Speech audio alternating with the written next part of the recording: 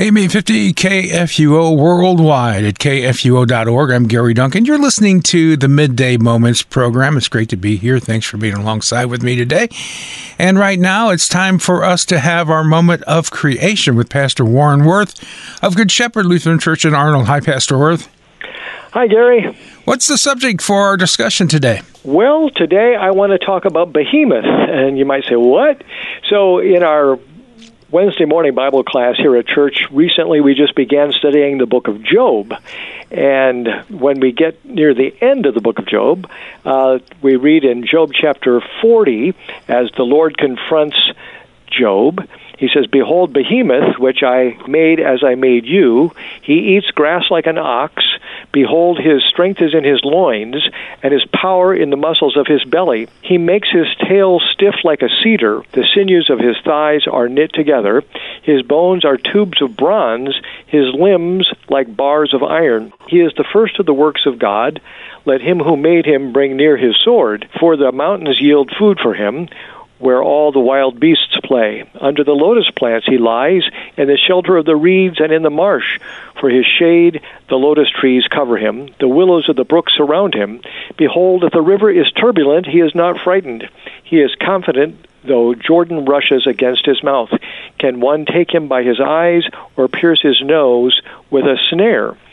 So that animal is mentioned here, along with other animals that you would recognize: ostriches, horses, lions, mountain goats, and things like this. And so here we have this creature named. It's large, but what do we make of this?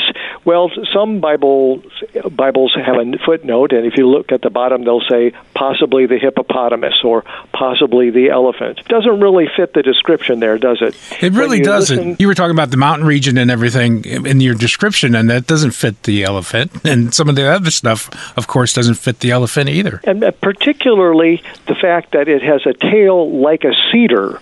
That, I think, is a telling feature right there. So neither the hippopotamus nor the elephant have a tail like a cedar. They have short tails. So, exactly. And then when you read all that it is said about it here, it seems to lurk in marshes and so forth.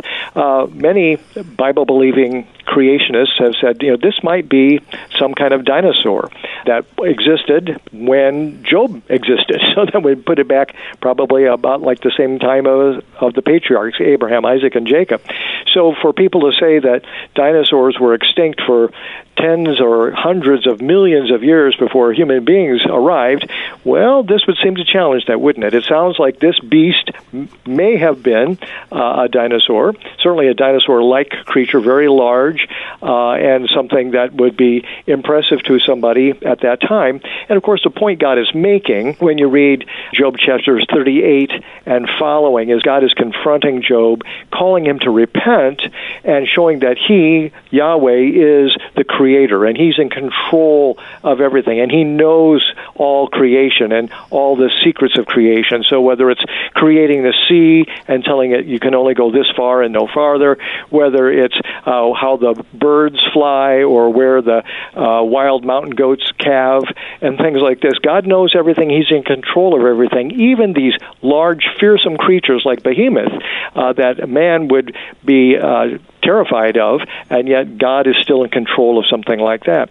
So what does any of this have to do with us, and why would we care at all? Well, because this is one more thing that shows that the prevailing worldview of millions and billions of years of evolution and dinosaurs being extinct for hundreds of millions of years before people appeared, that story is not true. When you listen to what the Creator says in His Word, the Bible, you realize that the Earth is much younger than that. It's not hundreds of millions of years old. It's like 6,000 years old. And the one who made all things made the big beasts, including dinosaurs, as well as all the big creatures of the sea. And when you read in Genesis chapter 1, there you see on the fifth day that God made all the creatures that are in the seas as well as the flying things.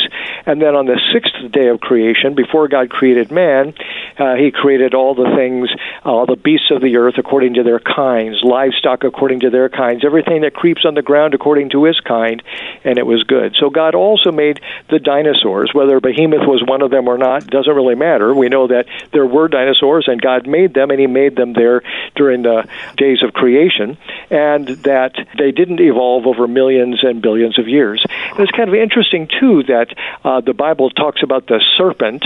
Already in Genesis 3, you've got the old evil foe, the devil, tempting Adam and Eve in the form of a serpent. And then later in the Bible, in Revelation, we also encounter the serpent, the dragon. And there, of course, it's a metaphor for talking about Satan. And there in, for example, Revelation chapter 12, a war arose in heaven, Michael and his angels fighting against the dragon, and the dragon and his angels fought back, but he was defeated, and there was no longer any place for them in heaven. And the great dragon was thrown down, that ancient serpent who is called the devil and Satan, the deceiver of the whole world. He was thrown down to the earth, and his angels were thrown down with him. And the voice from heaven says, "Now salvation and the power and the kingdom of our God and the authority of his Christ have come. For the accuser of our brothers has been thrown down." And so think about here, too, we have the imagery of a dragon, and yet the symbolism there is certainly that it's Satan who's defeated by the power of Christ.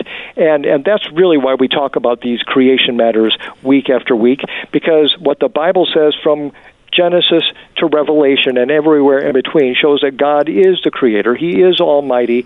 And even though Satan has come into this world to cause mayhem and to try to fight against God and against his good creation, yet Christ was sent into the world as our Savior, who lived a perfect life, who suffered and died on the cross and rose again on the third day in victory to conquer Satan for us, to conquer that old evil foe, the dragon, so that we might have eternal life with our God in heaven, who is the maker of all things in heaven and earth. And that's what we talk about week after week, to call people to faith in Christ and faith in his true word. Let's have a prayer as we wrap up. Would you like to lead it for us? I'd be happy to do so. Let us pray. Lord God, Heavenly Father, you made heaven and earth and all they contained, even some creatures that we know little about, such as Behemoth.